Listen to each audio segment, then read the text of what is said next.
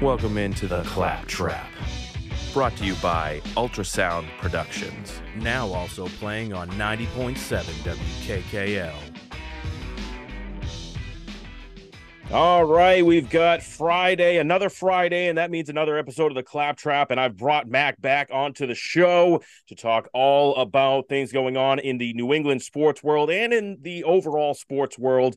Altogether, we got some topics to get into in the NBA, a little bit of Celtics stuff, mostly about other teams, but could have some news for the Celtics coming down the pipe after what just happened with a big trade. We've also got some scummy stuff to talk about with what happened in the baseball world over these last couple of days. And then I want to get into, obviously, the NFL, the game last night, the Patriots, how they're doing, and going forward with them. So first of all, Maddie, thank you. I appreciate you for coming on, as always. I hope your week has been good. I know we didn't do as great on the gambling competition over the last weekend, but that's all right. We're going to get back on track. We'll finish up the show with that as well. First of all, how you doing? Secondly, are you excited about NBA rumors that are going on or things like that? Well, thank you for having me. No matter, nothing will stop me from peacocking, even my own poor performance last week. But hey, we're here to talk about the sports landscape, tall, large, you name it. So I'm here.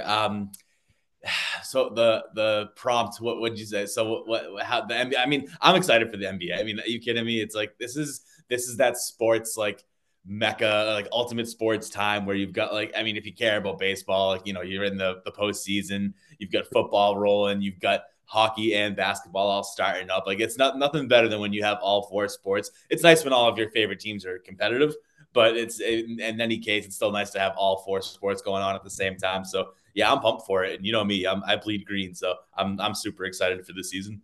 Oh, yeah. No, I think it's hands down. October is the best month of the year, not only because it has both of our birthdays in there, but on top of it, like you said, the four major sports, regardless of how you feel about the Red Sox right now, baseball gets the most exciting this time of year in October. And then, as you said, all the other things going on.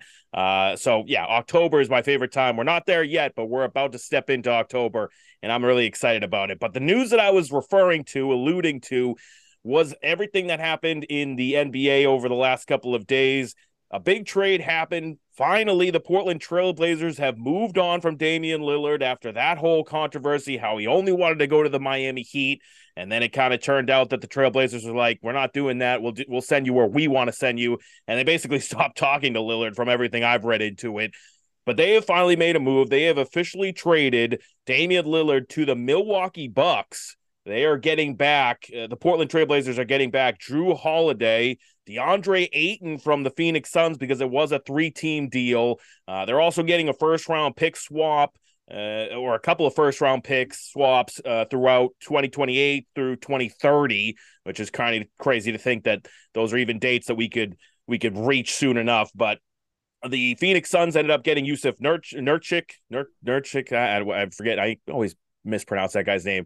Nasir Little and Keon Johnson and Grayson Allen, that little agitator. So it's an interesting trade that has happened. Obviously, it makes the Eastern Conference a little bit tougher for our Boston Celtics.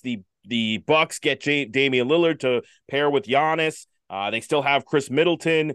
We'll see how that team is going to go. So first, I'm just going to ask overall, who do you think actually won this trade? Who's coming out on top of everything? And do you think that this makes the Bucks a team that is going to really be even better than the Celtics going into the season?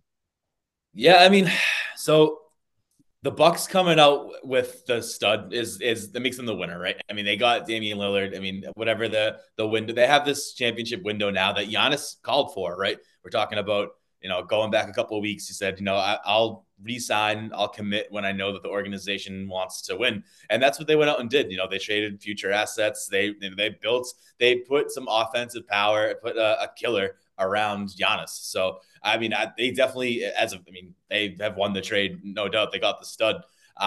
Where it puts them in sort of the pantheon of Eastern Conference teams or NBA teams in total.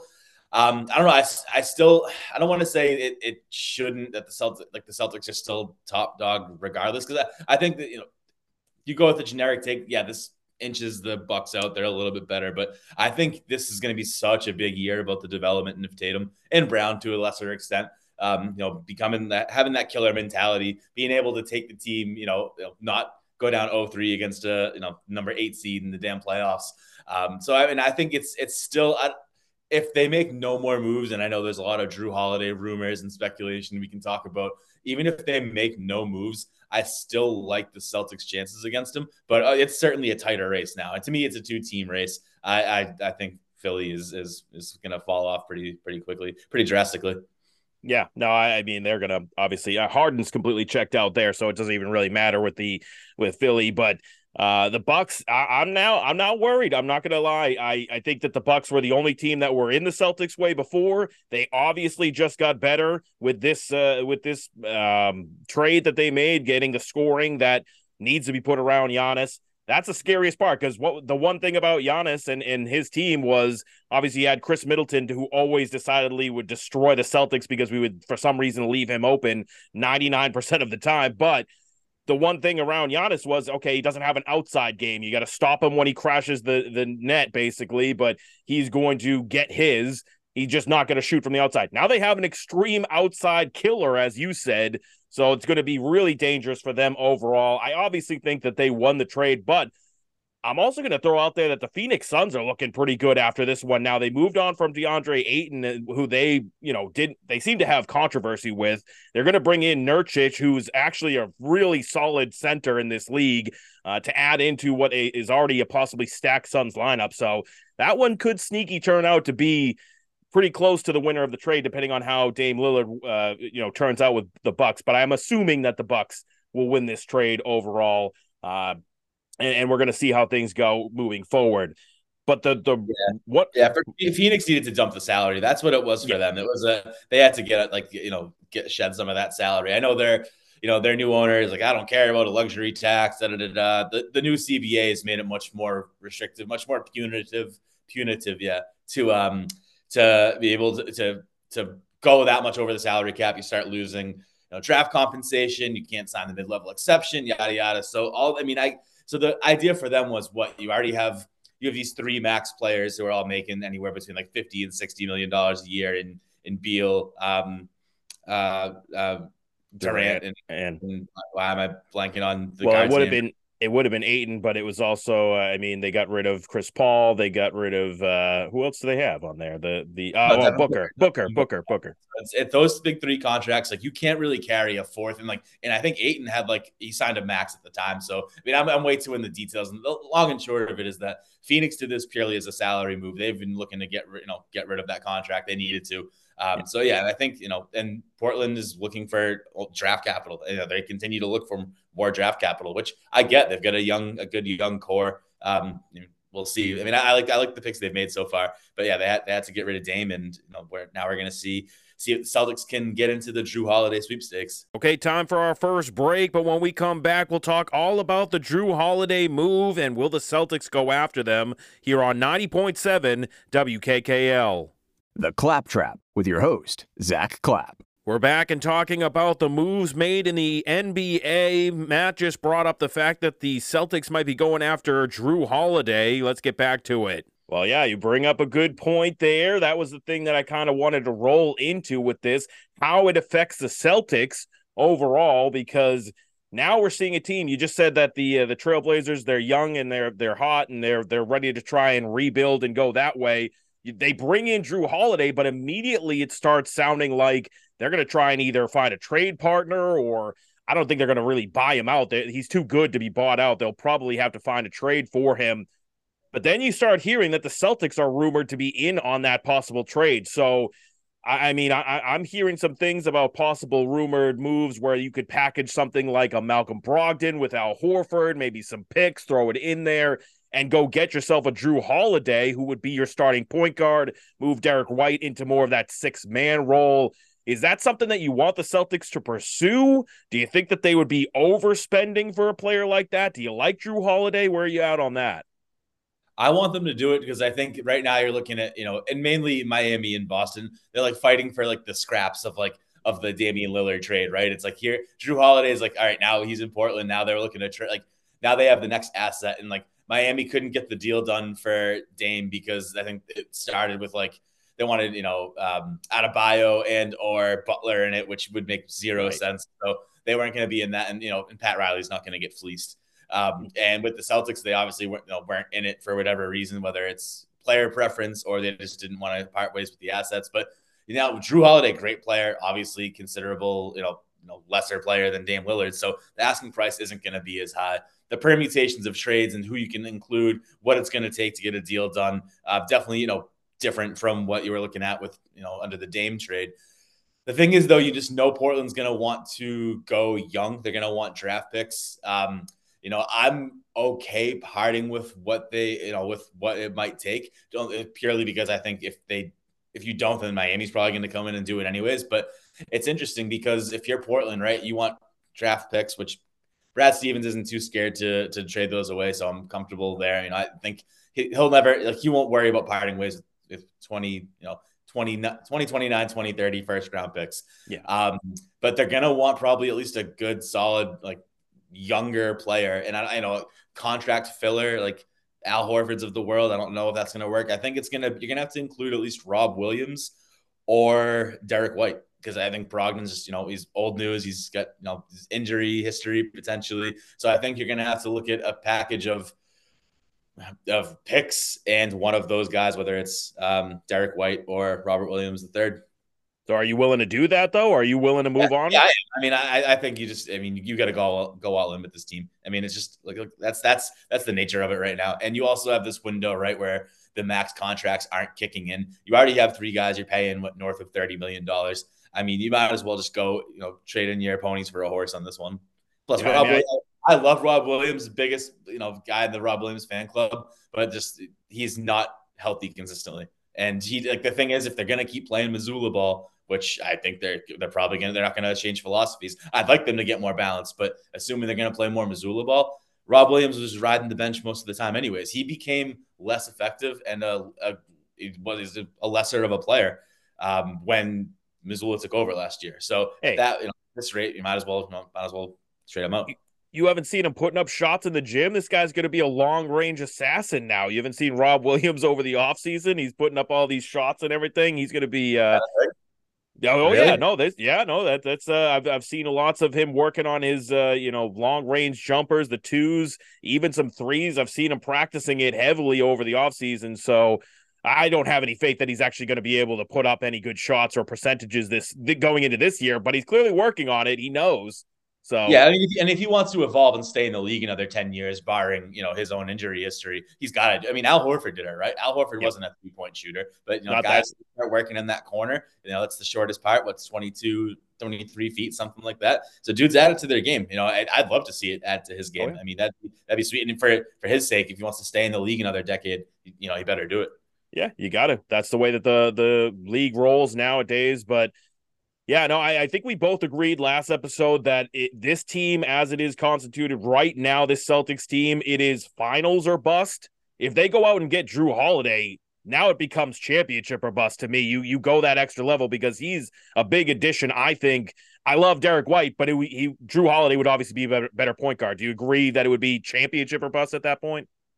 Yeah, I think these next 2 years are both like you have to get at least one in these next 2. If not, obviously you want 2. But I think the point is you're all in, and you're gonna have to dismantle some pieces of this in 2 years, regardless whether you make any moves right now or you don't. So you might as well make all the moves necessary to build this thing up and make it as strong as possible for 2 years, knowing that you're gonna have to lop off some assets, come 2025. Right. No, it makes sense. And so we'll see how things go. But if the Celtics get into that move, you better be going after a championship. If it's Drew Holiday, Jaylen Brown, Jason Tatum, and Porzingis as your starting 4 right there, that's championship or bust. You can't get any more. It can't get any more. So that's an unbelievable lineup. I love that they're doing this. I like being part of the arms race, unlike some other teams in Boston that decide not to be part of the arms race. You have to be, but yeah, that's a great point and a great way to kind of segue into another team that didn't get into the arms race this year. And we're going to talk all about that when we come back after this on 90.7 WKKL. The Claptrap with your host, Zach Clapp. We're back with more of the Clap Trap. We just talked all about the Celtics and the NBA, but now it's time to switch up subjects. The Red Sox, they've ruined me for my season-long bet.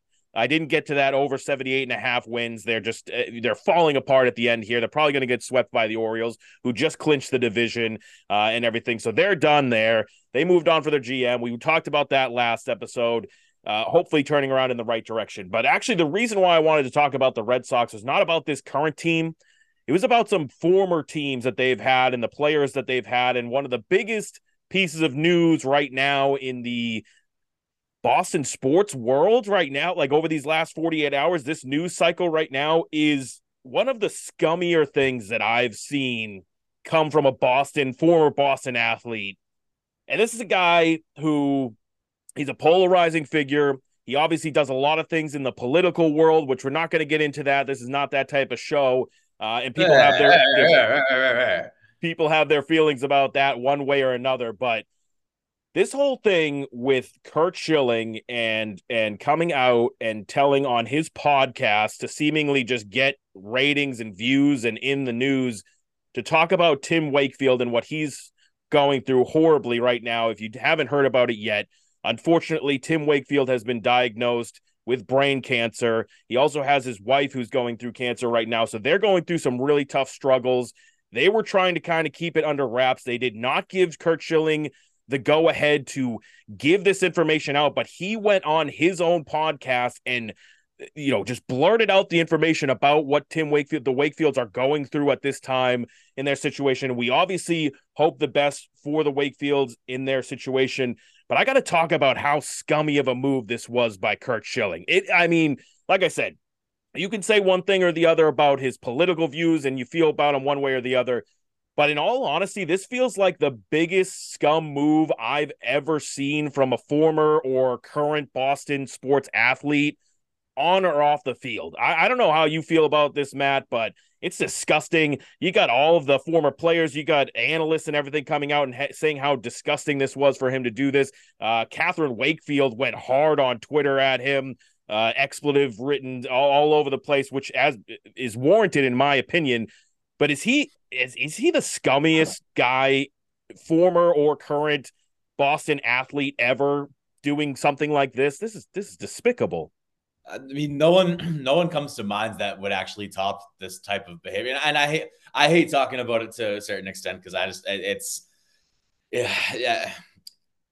The thing is, all of his crap has come after his playing career too. He came in here, he was on this 0-4 freaking World Series winning team, freaking bloody sock game. He was a hero here. Yeah, he sort of pittered out at the end, but he won a championship for this team. You know what I mean? So it's like all of this stuff afterwards, and this is not the first incident of him, grabbing negative headlines and doing, as you're saying, scummy stuff. I mean, there was the whole thing with the trying to get the PPE equipment down to, it was hurricane relief equipment. After there was a disaster, there's, obviously the taxpayer crap with Rhode Island and the video game. So, so this guy's got a long line of this type of crappy behavior, and it's all come after his playing career, which is even more just puzzling.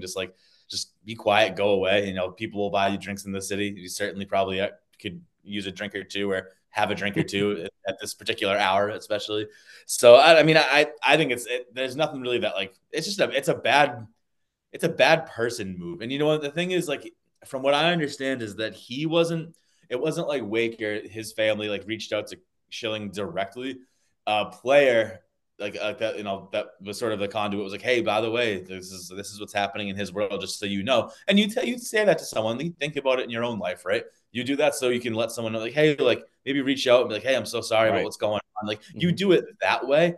You don't do it so that way then you can just pick it up, take it, and then and just get clicks and ratings and and rub people the wrong way off of it. That's not your either you're that much of a dink or you don't know, you don't have the filter, the conscience to understand that that's not what you do to somebody. So yeah, he sucks. I mean, he's terrible, and thoughts and prayers to Wakefield and his family. But of course, that's Curt Schilling. Yeah, no, I mean that's so either way you're getting the worst of the scenario for Kurt Schilling. Either you're a complete moron and you just don't have any social cues on how to go about something with somebody who you went to battle with on teams for a championship back in Boston, and now you just don't care, or you're too dumb. Either you're a moron and you don't get it socially, or you're really just a bad human being trying to get clicks off of somebody else's downfall. Basically, it's just a horrible thing overall. It made me think about just overall Boston athletes, former, current, that have been hated, and this move just throws him right to the top of the list because, like you said, it's a bad person move. You could talk about players like David Price, who annoyed the fan base and we didn't like him. He was hated for, play on his on field playing, and, his comments afterwards about, whatever. He didn't care about the media, this, that, and the other thing. You can hate on Aaron Hernandez for being an actual bad person and murdering people and things like that. That's horrible. He's a scum of the earth as well for what he did. You can hate on a guy like Pablo Sandoval, who was just too large to fit into his uniform and his contract was too big. You can hate on Kyrie Irving because he was so extremely annoying, and the things that he said in the media and the lies that he told and all these stuff. But those aren't actual bad people. Well, Aaron Hernandez is. I take that back. I'd argue that the Kyrie one is in sort of in this realm. You know what I mean? I think it's so insensitive to, like, I mean, this is insensitive to like a massive group. Like in his case, this is insensitive to like an individual and like his family. But yeah, I'd say you might be able to put Kyrie in the sort of same breath as this one. So yeah, but no, and he's obviously said some horrible things and I won't get into all the Kyrie Irving stuff again, but this is just a direct against a guy who you would think, as somebody who went to war with this man and played baseball with him and won a championship with him, this is more like a family member than it is just a former colleague or something like that. And you go out there and you do something like this. It's disgusting to me. He's my now all-time most hated former or current Boston athlete. Easily from this. So I don't know. I just wanted how disconnected he is from that team. Like, you know what I mean? Like, oh man, his reaction wasn't to reach out like, hey, like, love you guys, hope everything's okay. His reaction was to go like out, like, and tweet it out and post, like, fire up, put it in the podcast. Fire up the episode. It shows you that like no one's really in contact with this goon anymore. Gross. He's just gross. It's a gross thing that the guy did. So whatever. We've spent enough time on it. I think he's scum, and that's about it. Time for another break, but when we come back, we'll switch up subjects again here on 90.7 WKKL. The Claptrap with your host, Zach Clapp. We're back with more of the Claptrap. We were just talking about the horrible stuff that Kurt Schilling did, but it's time to switch things up. Let's move on now. Let's get on to a brighter note. We do have the NFL season moving into week 4. We just had the Thursday night football game that happened. The Lions beat up on the Packers, and we found out maybe that either the Packers got exposed, or now we're thinking, like I said earlier in the season, the Lions might be legit. I got to ask you, Maddie, after watching that game last night, which one do you feel it is? We were talking obviously back and forth. You were kind of down on the Packers, but do you think it's more that the Packers were showing that they're really just not a good team, or do you think that the Lions maybe are showing that they're a little legit? I don't know. I think the Lions are, I don't want to say legit, but they're a good team, and they've shown up twice already in 4 weeks of the NFL season on the road, Thursday night primetime games, and they performed. So I think, they're going to develop that consistency over time. They're such a young team. I mean, even the coach, he hasn't been at it too long. So I'm a Dan Campbell fan, by the way. I'm drinking the Kool-Aid on this one. But no, I think, I watched the game, dozed off a little bit, like late third, early fourth quarter, and then woke back up. And I was like, how is this game like this close, like all of a sudden? But from all accounts and all the highlights I watched, like it didn't actually, it was very fraudulent how close the score ended up getting at the end of the day. But no, I think say all this stuff, like Green Bay is probably, 2-3 years behind Detroit, at least as like terms of like program, like rebuild it. Cause you got to remember, they just lost Aaron Rodgers, and like, it's not always a seamless transition into the next guy. Like, even if you have something with Jordan Love, like it's not going to be, it's not going to click right off the bat. Right. They had that 16-point comeback, whatever it was, I think, last week. So, Yeah. they obviously have they show flashes of it, but you've got a team that's in the Lions that's really bought in. It's a division rival. They're really, they've built it up. They've gone through the crap years really, and the years of super inconsistent, and we're sort of the young immature, what Green Bay is right now. So I put it much more in the court of the Lions, or the Lions played well, then I would say that the Packers didn't live up to expectations. I don't have very high hopes for the Packers, at least this season. I mean, I picked Detroit money line last night, so I'm feeling all right. You're good. You're good. Yeah, no, I'm obviously I stuck with that opinion right out the gate. I think that they are legit.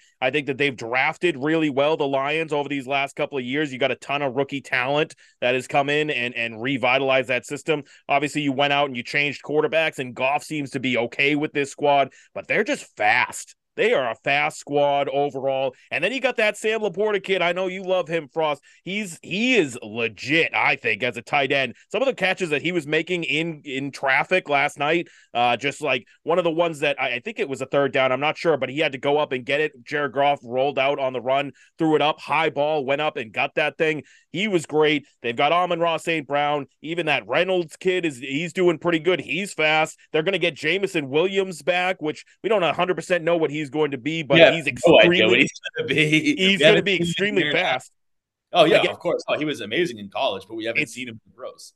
Only a little bit in pros, but all I'm saying is he's another fast guy. They've just gone with extreme speed on the offense. Even that Jahmyr Gibbs kid, he's fast if they're going to actually ever use him. And then you got Montgomery, who's got that Jamal Williams from last year role where he just gets every single touchdown. They're legit to me. Defense, offense. Who's that other guy on the offense or the defensive line that they drafted last year? He's Hutchinson. He's great too. So I think that they are legit. Dan Campbell, he's a little weird to me. He throws in he'll go for it on fourth down in his own zone and stuff, weird plays like that. He's trying to bite kneecaps, but he seems to be getting them in the right direction. So I have no problem saying that they're going to be legit going forward. But that brings us to another team that is very questionable at this point. My New England Patriots, your New England Patriots, Matt, I don't know. They got a nice win against the Jets, a sloppy win, a disgusting win, I should say. Not necessarily nice, but it's nice to win. It is how I should have put it. And it was sloppy, it was disgusting, but they got the win. And now they're going to go and play a Cowboys team this week that just somehow lost to the Cardinals. I still don't understand how the Cardinals are, showing up and being in these games against these teams, but that's neither here nor there. Do you have any faith? Are you looking at this Patriots team after winning against the Jets and changing your opinion of how the next 3 games are going to go because of things like the Cowboys dealing with injuries, how they fared against the Cardinals? Or do you still feel the same way? Do you think that they're going to be 1-3 after this week? Where are you at with the Patriots? So I think the Cardinals gave a good blueprint on how you can potentially, run up the middle and sort of just, and, kill the clock and control the ball, control the tempo against the Cowboys.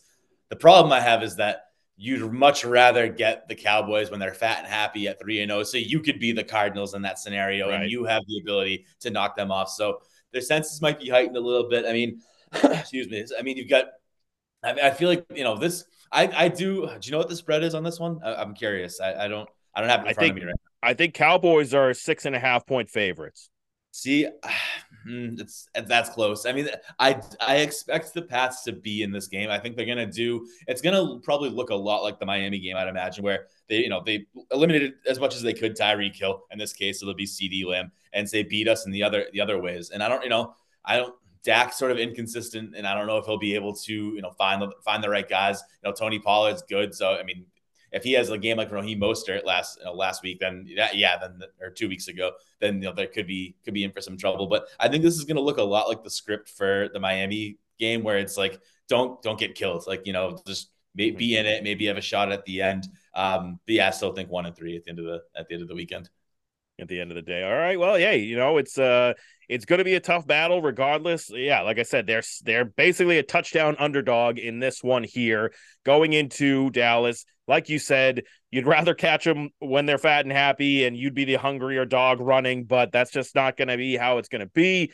It seems like this is going to end up being the battle of the two worst offensive lines going right now, though, because the Dallas Cowboys are injury-ridden all over their offensive line. You don't know. I believe Martin might be out. They have a couple of guys that are questionable in this game for the offensive line, and then the Patriots just have a bad offensive line. So it's going to be a tale of two defensive front sevens that are just getting to the quarterback constantly. It could be another one of those ugly battles, like you said last week for the Jets as well.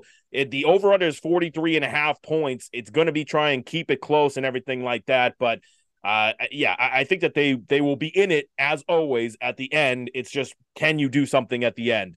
Okay, now it's time for another break, but when we come back with more of the Claptrap, we'll continue talking about the Patriots and more here on 90.7 WKKL.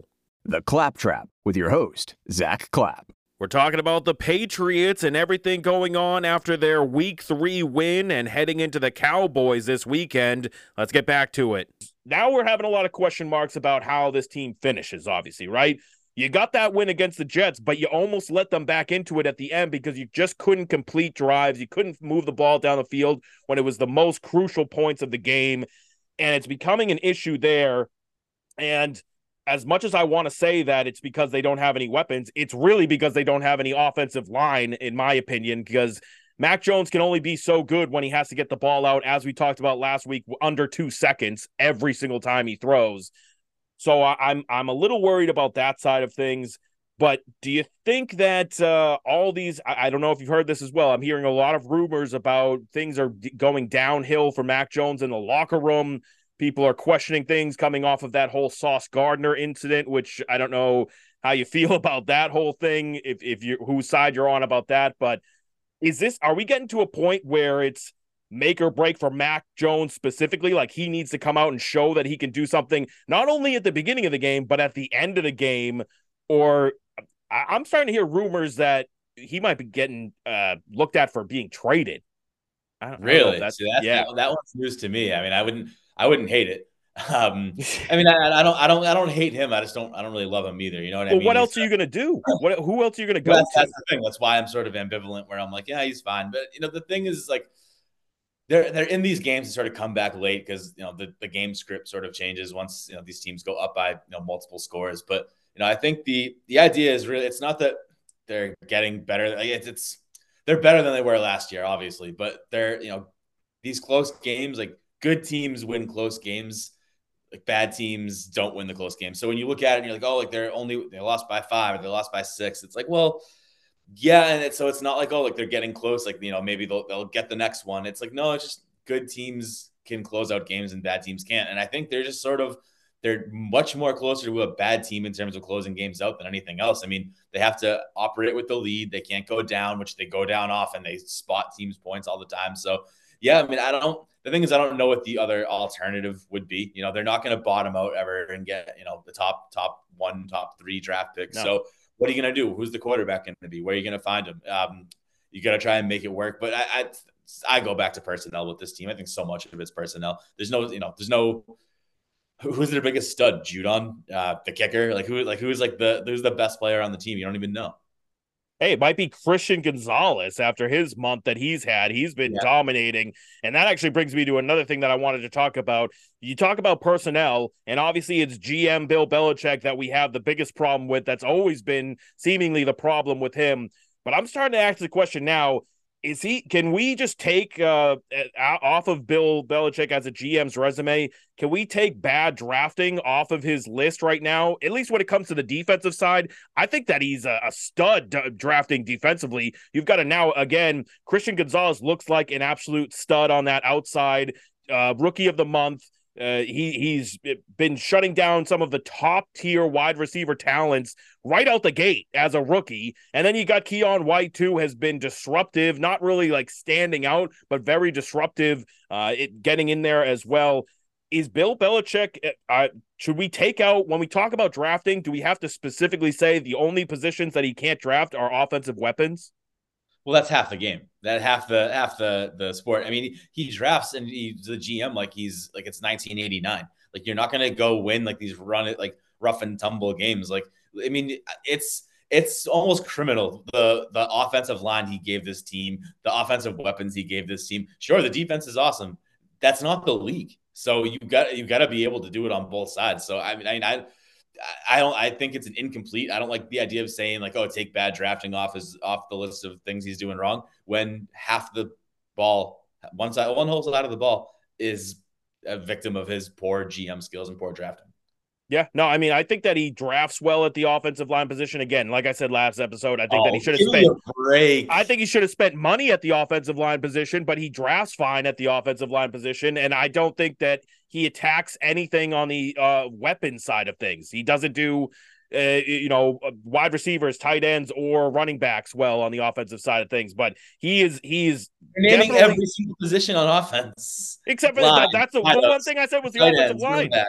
The one thing is the offensive line that he's able to draft well at. He's proven that over his career. But defensively, he's great. You like the 18th pick being Cole Strange as a guard? I mean, who else were you even going to pick in that draft right there at that position? Who they have a chance if they could have gotten Parsons in that draft, that would have been a great one. But that was it. Didn't they trade with Pittsburgh to let them get like a left tackle this past year? With like they could have used. Granted, I like Christian Gonzalez. Don't get me wrong. But like, didn't they like? There's opportunities, and that's the thing. Like, offensive linemen, like you get them from the draft. Like you find them. That's where you get them because they're cheap, right? I think the average offensive lineman's career is like 3.5, 4 years. They get their rookie deal. They play that through, and then they find someone who can do it at a fraction of the cost in the draft. But he's not finding those guys or scheming it up well. Andrews. I mean, you do have solid offensive linemen that he's picked. I can't think that you can just give Cole Strange a bad grade yet. He didn't play good last week, but I don't think that you can actually tell me he's a bad pick as of this time. So whatever. Every single NFL team has a bad offensive line. That's all you hear from everybody now. So maybe the positions we'll just get rid of them. Maybe we'll start adding the tackling. Two-hand touch. Yeah. Okay. Well, all I'm saying is they've you can say whatever you want about him just specifically drafting for the defense, but that defense has kept you in games regardless. It's gotten you to 7, 8, 9 win seasons minimum. So at the end of the day, at least he's not like these bum other coaches and GMs that are just giving you 2, 3, 4 win seasons. He's going to give you a great defense every single year. So you got to give that to Bill Belichick, regardless of how you feel about him. He drafts well on the defensive side of the ball. Can't win if you don't score, man. That's true. Hey, I didn't say that he didn't do a horrible job on the offensive weapons. That's obviously a factor. So we need to change things up there. I don't know what the heck he's doing. I wish he spent more money on the offensive line, but drafting there, I think he's okay. I think that you got some of these guys, Sidney So, who knows? He'll be a good depth piece. Some of these other guys that are coming up, we'll see how they go. But that's the team right now. It's going to be tough sledding against the Cowboys. I'm hopeful, but I'm a little nervous. I'm a little nervous. I got to be honest with you. But the other thing that we got to do now is we got to get into the gambling picks that we had. And luckily, we're not picking on the Patriots game again this week because I didn't want to pick anything with that game. And maybe it's good luck. It's my decision. I know it is your decision. It's your decision this week. It's Matt's pick this week. So we're going to get into that next. We've got the gambling competition. So let's do that now. But before we do that, let's take a break here on 90.7 WKKL. The Claptrap with your host, Zach Clapp. We're back and about to get into everyone's favorite gambling competition picks. Here we go. Now it's time to win you some money with a couple minutes of gambling talk. It's time for everyone's favorite gambling competition. And last week, not so great. Not so great for the guys overall. We'll put up the standings right now so everyone can see it. As we can see, newcomer Ryan has taken over the competition. He's now 10-5 on the year. Really? And we've got Matt in second place at 8-7. We've got Andrew at 7-1 in third. Mendez is 7-8. Cam is 7-8, and the host of the show is absolutely disgusted in his own performance. He is 5-9-1. That's this guy right here. Horrible stuff on the card. Again, I had another 2-3 losing week. Ryan went 4-1. If it wasn't for the Raiders being absolutely trash, he would have had that perfect card. But surprised by him. I think he's starting to get a little too ahead of himself, though. So we'll see if he gets knocked down a peg after this weekend's games. We got some good ones. As we said before, Matt's turn this week to pick the games. Just real quickly, was there any reasoning behind any of the certain games that you picked, or did you just see ones that you liked? What was your thought process? I don't know. I had about a half hour before Tuesday night's Sun Liberty game 2. So I was having a couple cocktails, getting ready to watch my girls. And those are the games that spoke to me. All right, fair enough. Well, just to kind of give a quick overview of what games we are picking from, Matt has chosen to do the Dolphins-Bills game, the Steelers-Texans game, the Cardinals-49ers game, the Chiefs-Jets game, and the Seahawks-Giants game as well. So we're going to see how things go. We're going to do it a little differently. Yes, I do have the voicemails from the 4 guys that are not on the show right now, but for this time, we're going to do it a little bit differently. Matt and we're going to go through each game specifically, take a little bit more time on these games and tell us what we're really thinking. So we're going to start off today's picks with the Dolphins at the Bills. This game is a 1:00 game on Sunday in Buffalo. Looks like it's going to be good weather. Most of these games look like it's going to be good weather football for this Sunday. So happy about that. Looks like it's going to be sunny and in the mid 70s in this one. We've got, as of right now, or the picks that we are going based off of, you may find lines that are a little bit differently, but these are the picks that we go off of the lines that we found when Matt gave everyone the picks. We have the Bills are 2.5-point favorites, and the over-under is 53.5. So I'll let you start off first, Matt. What's your pick in this one? What's your reasoning? I'm buying the Dolphins, so I'm taking Miami with the 2.5 points. I'm buying them. I mean, I was sort of low. I picked last week that the Commanders would cover. They obviously didn't against the Bills. So the Bills are, looking like they're rounding into form. They're fierce, but I like the Dolphins to win by a field goal or more. I mean, I just think that offense is so damn explosive. I just don't know how many answers there are for it unless you're Bill Belichick and you can scheme it up. But even still, you lost by 5. It's true. 70 points, putting up 70 points for the Dolphins last week. That's crazy. That's college football stuff. I mean, the Broncos are just trash, I think, but this offense is unprecedented so far. The way that they're able to do things. Obviously, when you have Tyreek Hill and Jalen Waddle out there, that's going to be a huge factor for it. And I have to admittedly stop saying Tua is one hit away from being done with the season because they're clearly legit. So the Dolphins are legit. This is going to be a big divisional matchup, but I'm actually going to go with the under in this one. I think divisional matchup, these two opponents, obviously Dolphins coming off of scoring 70 points. They're not going to go anywhere close to that amount. Bills, like you said, they're starting to round into form. I think that they're getting a little nastier on defense. They're holding teams to a lot less points. I think that this one will be a tough one, a rock fight between these two squads. Divisional opponents, usually tougher matchups for everybody involved. 53.5 points is high enough for me to think that this can go under and still be a reasonably good scoring game overall. So I'm going to take under 53.5 points in the nice weather game at Buffalo. I still can't believe they scored 70 points last week. That was crazy. That was crazy to me. I had Tua as a 15th round keeper. And you let him go. Kirk Cousins is QB1 right now, so I'm not that hurt about it. Not that upset because you everyone wanted him, didn't you? You were trying to draft him. Yeah, it'd be nice. It would have been nice to pair him with my guy. Whatever. All right, we're not talking about fantasy football. We got the next game coming up on the list. Another one that Maddie put in here that I don't know. It could actually turn out to be an interesting one, but we're talking Steelers at Texans. The Steelers are 3-point favorites on the road. This one's at the Texans, which they have the dome overall. I think it's a retractable dome, but I don't think that they ever actually retract it, or they rarely ever do. It's supposed to be 91 degrees out and slightly cloudy there. So it would be a nice day for them to retract the roof, but I don't think they're going to do it. We have the line set at, like I said, Steelers are 3-point favorites, over under 42 in this one. And I'll start off with this one. I think that, oh man, I'm falling prey to thinking that CJ Stroud is going to be at least decent in this one here. I think that he's starting to get acclimated to the NFL game, while I also think that there's not enough film on him for defenses to know what to key in on yet. They've got some good weapons over there, not only with Tank Dell, who did really good. They got Nico Collins. Their running game is kind of trash overall because they don't really have that good of an offensive line. But I think that the Texans are good in this one. I'm going to take Texans in the points. I'm going to take the Texans +3 in this one here. I think that they're going to be able to keep it at least close, if not outright win this one. So I'm on the Texans. I don't believe in the Steelers yet. Their defense is going to be good. They're going to hold the run, but I think that C.J. Stroud is going to be able to pass the ball a little bit in this one. So I'm taking Steelers and the points. What do you got in this one, Matt? I'm with you. I'm aligned on pretty much everything you just said. It partly makes me want to take the over a little bit, but I am taking Houston with the points.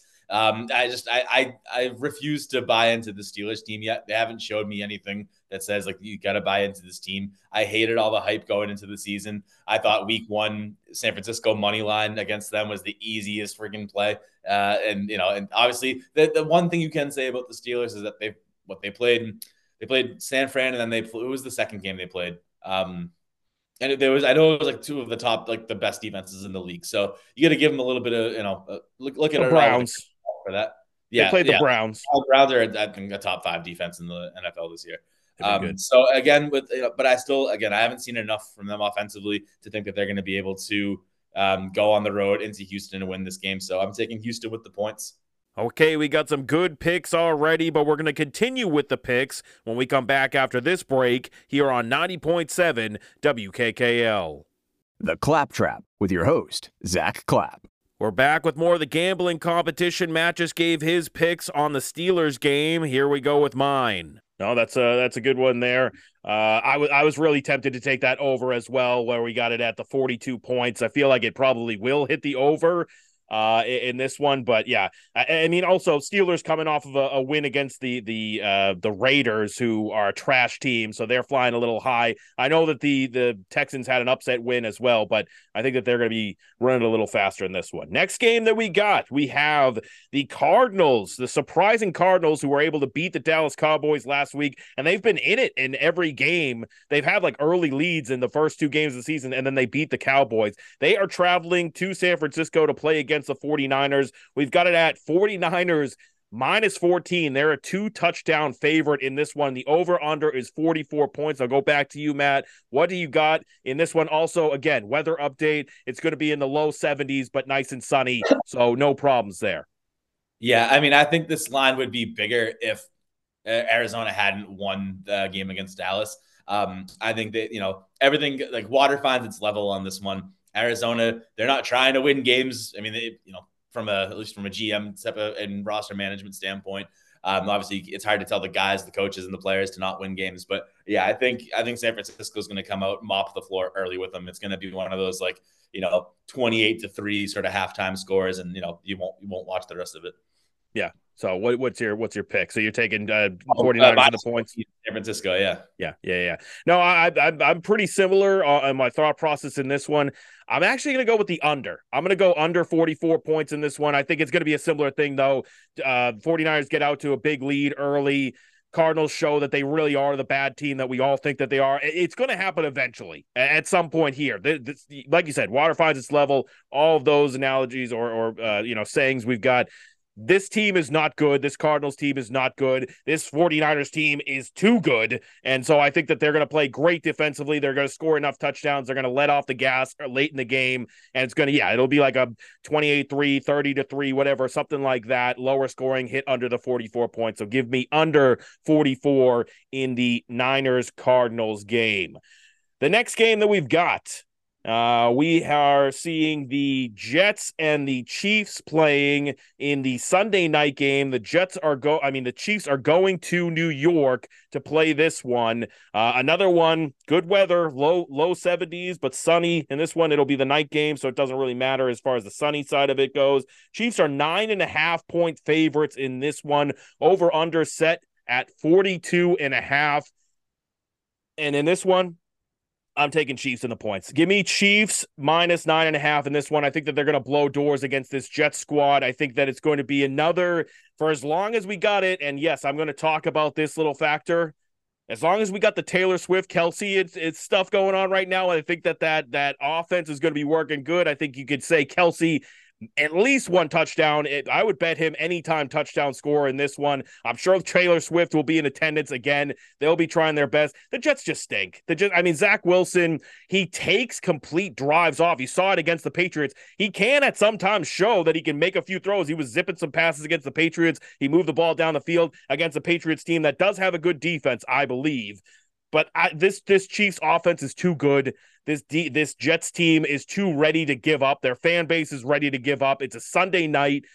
Chiefs are going to be going to show up and everything, so I'm expecting them to win big in this one. I'm taking Chiefs -9.5 in this one. What do you got, Maddie? Same. I mean, you've hit every point that I'm about to make on this one. How can you have any confidence in the Jets? And then plus you're gonna have Tay Swift up in the box, watching the game. So they're 1-0, and they're a decisive 1-0 when she's in attendance. So yeah, give me the Chiefs. I think this is going to be a the under's a little enticing, but I think the Chiefs are easily going to score or win by 2 scores here. This is probably going to be another blowout. Yeah, it feels like the same way that I do about 49ers against Cardinals. Same exact thing, except Chiefs are on the road, but I don't even think it matters because, like I said, I think that the Jets, not only the team, but the entire fan base is ready to completely give up on this squad and probably start rooting for Taylor Swift and the Chiefs.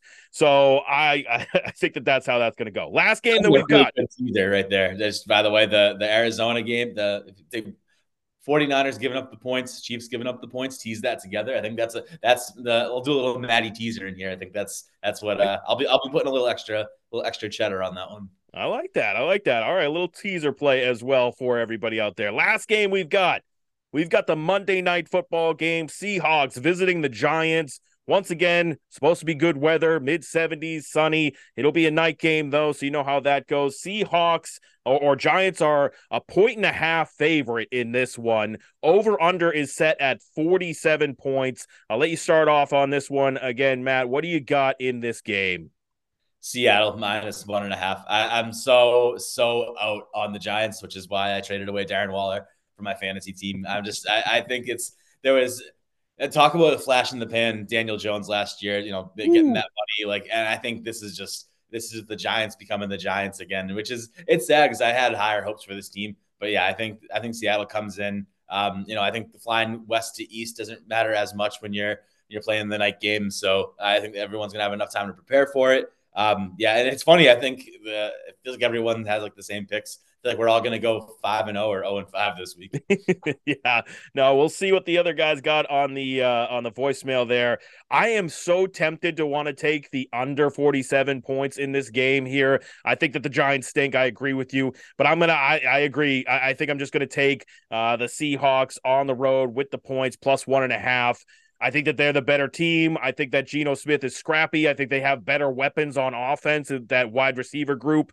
How can you trust the Giants at this point with what they've given us as far as performances against some of the worst teams too? I mean, the performances that they've had against some of these squads have been kind of disgusting to me. Daniel Jones is not bad. Obviously, Daniel Jones is bad. The fact that they were going to lose into the Cardinals and they were down like 28-0 or something close to that to the Cardinals is absolutely atrocious. After getting outscored 40-0 by the Cowboys, the team is just bad overall. So give me the Seahawks with the points, 1.5 +1.5 for the Seahawks there. So time for our final break of the show before we wrap things up with the guys' voicemail. So keep it right here on 90.7 WKKL for more of the Claptrap after this.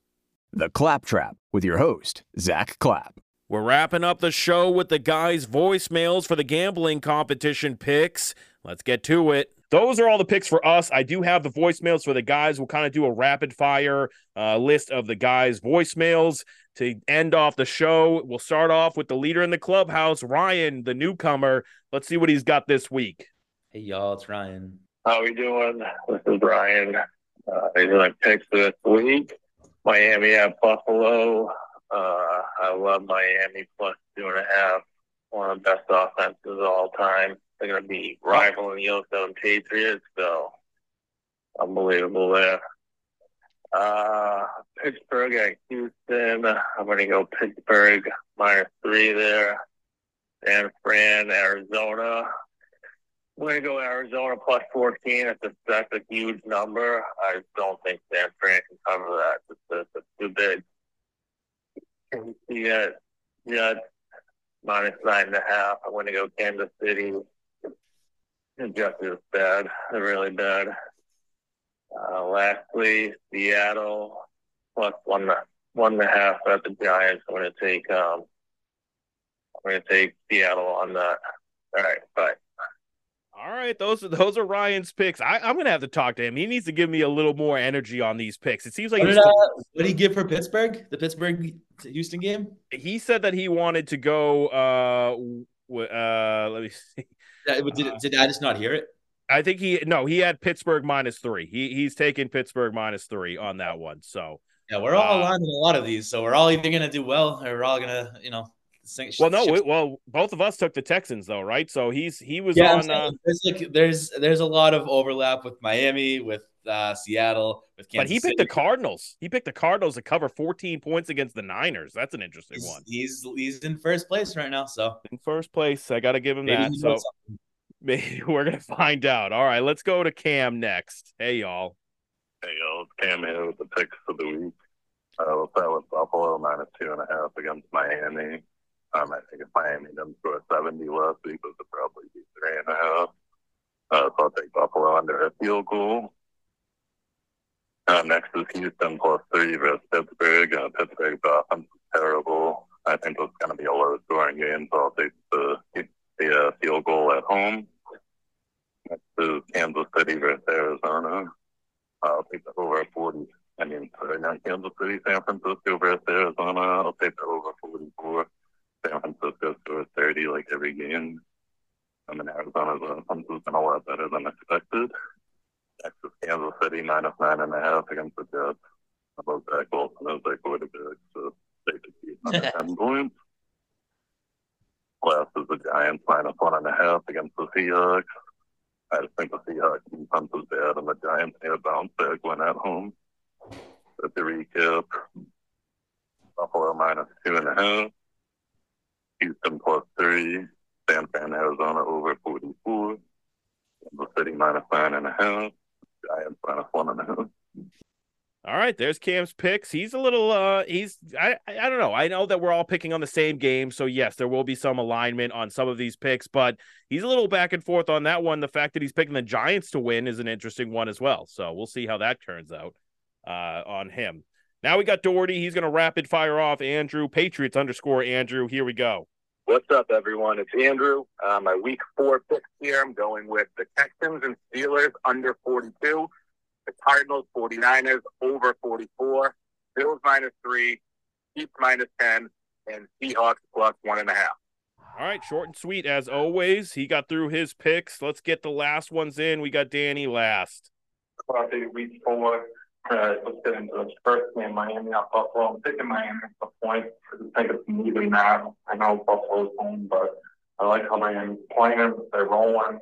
I could see some home as well. Next game, Pittsburgh at Houston. Taking Pittsburgh, I'm not buying into Houston. I know they beat Jacksonville last week. I think that's more in Jacksonville than on Houston. Third game, San Fran -14 versus Arizona. I'm taking San Fran in the points. Arizona, I think they've gotten a lot of credit for beating Cowboys. I think the Cowboys have overlooked them. San Francisco just a wag. They got to pull that out. 14, 18, -9.5 at the Jets. The points will be 19.5. I'm still pricey. I just have an all faith in Zach Wilson. Last game, Seattle at the Giants. I'm taking Seattle +1.5. Seattle's playing good football right now. Giants still kind of figure out their way. So I'll take Seattle. Right. All right, there we go. We got Dan from a bathroom, it sounds like, in that one. But he was able to get his picks in, and I appreciate that. He's got some good ones as well. He said that the Chiefs should be 19.5-point favorites, not 9.5-point favorites. So that's he's not wrong. They should dominate this Jet squad, right? The alternate line right there. Ooh, little alternate line bet from Danny. That would be a good one. So those are the guys' picks. We went through everything there. What was your teaser play again? You were going to go with both the points. So I'd have to see what the numbers come out to. So, but the San Francisco -14 and the Chiefs -9.5. So if you tease it, what you tease them both down 7. So it's like, yeah, I think that seems like a no-brainer. But yeah, no. You know how this goes.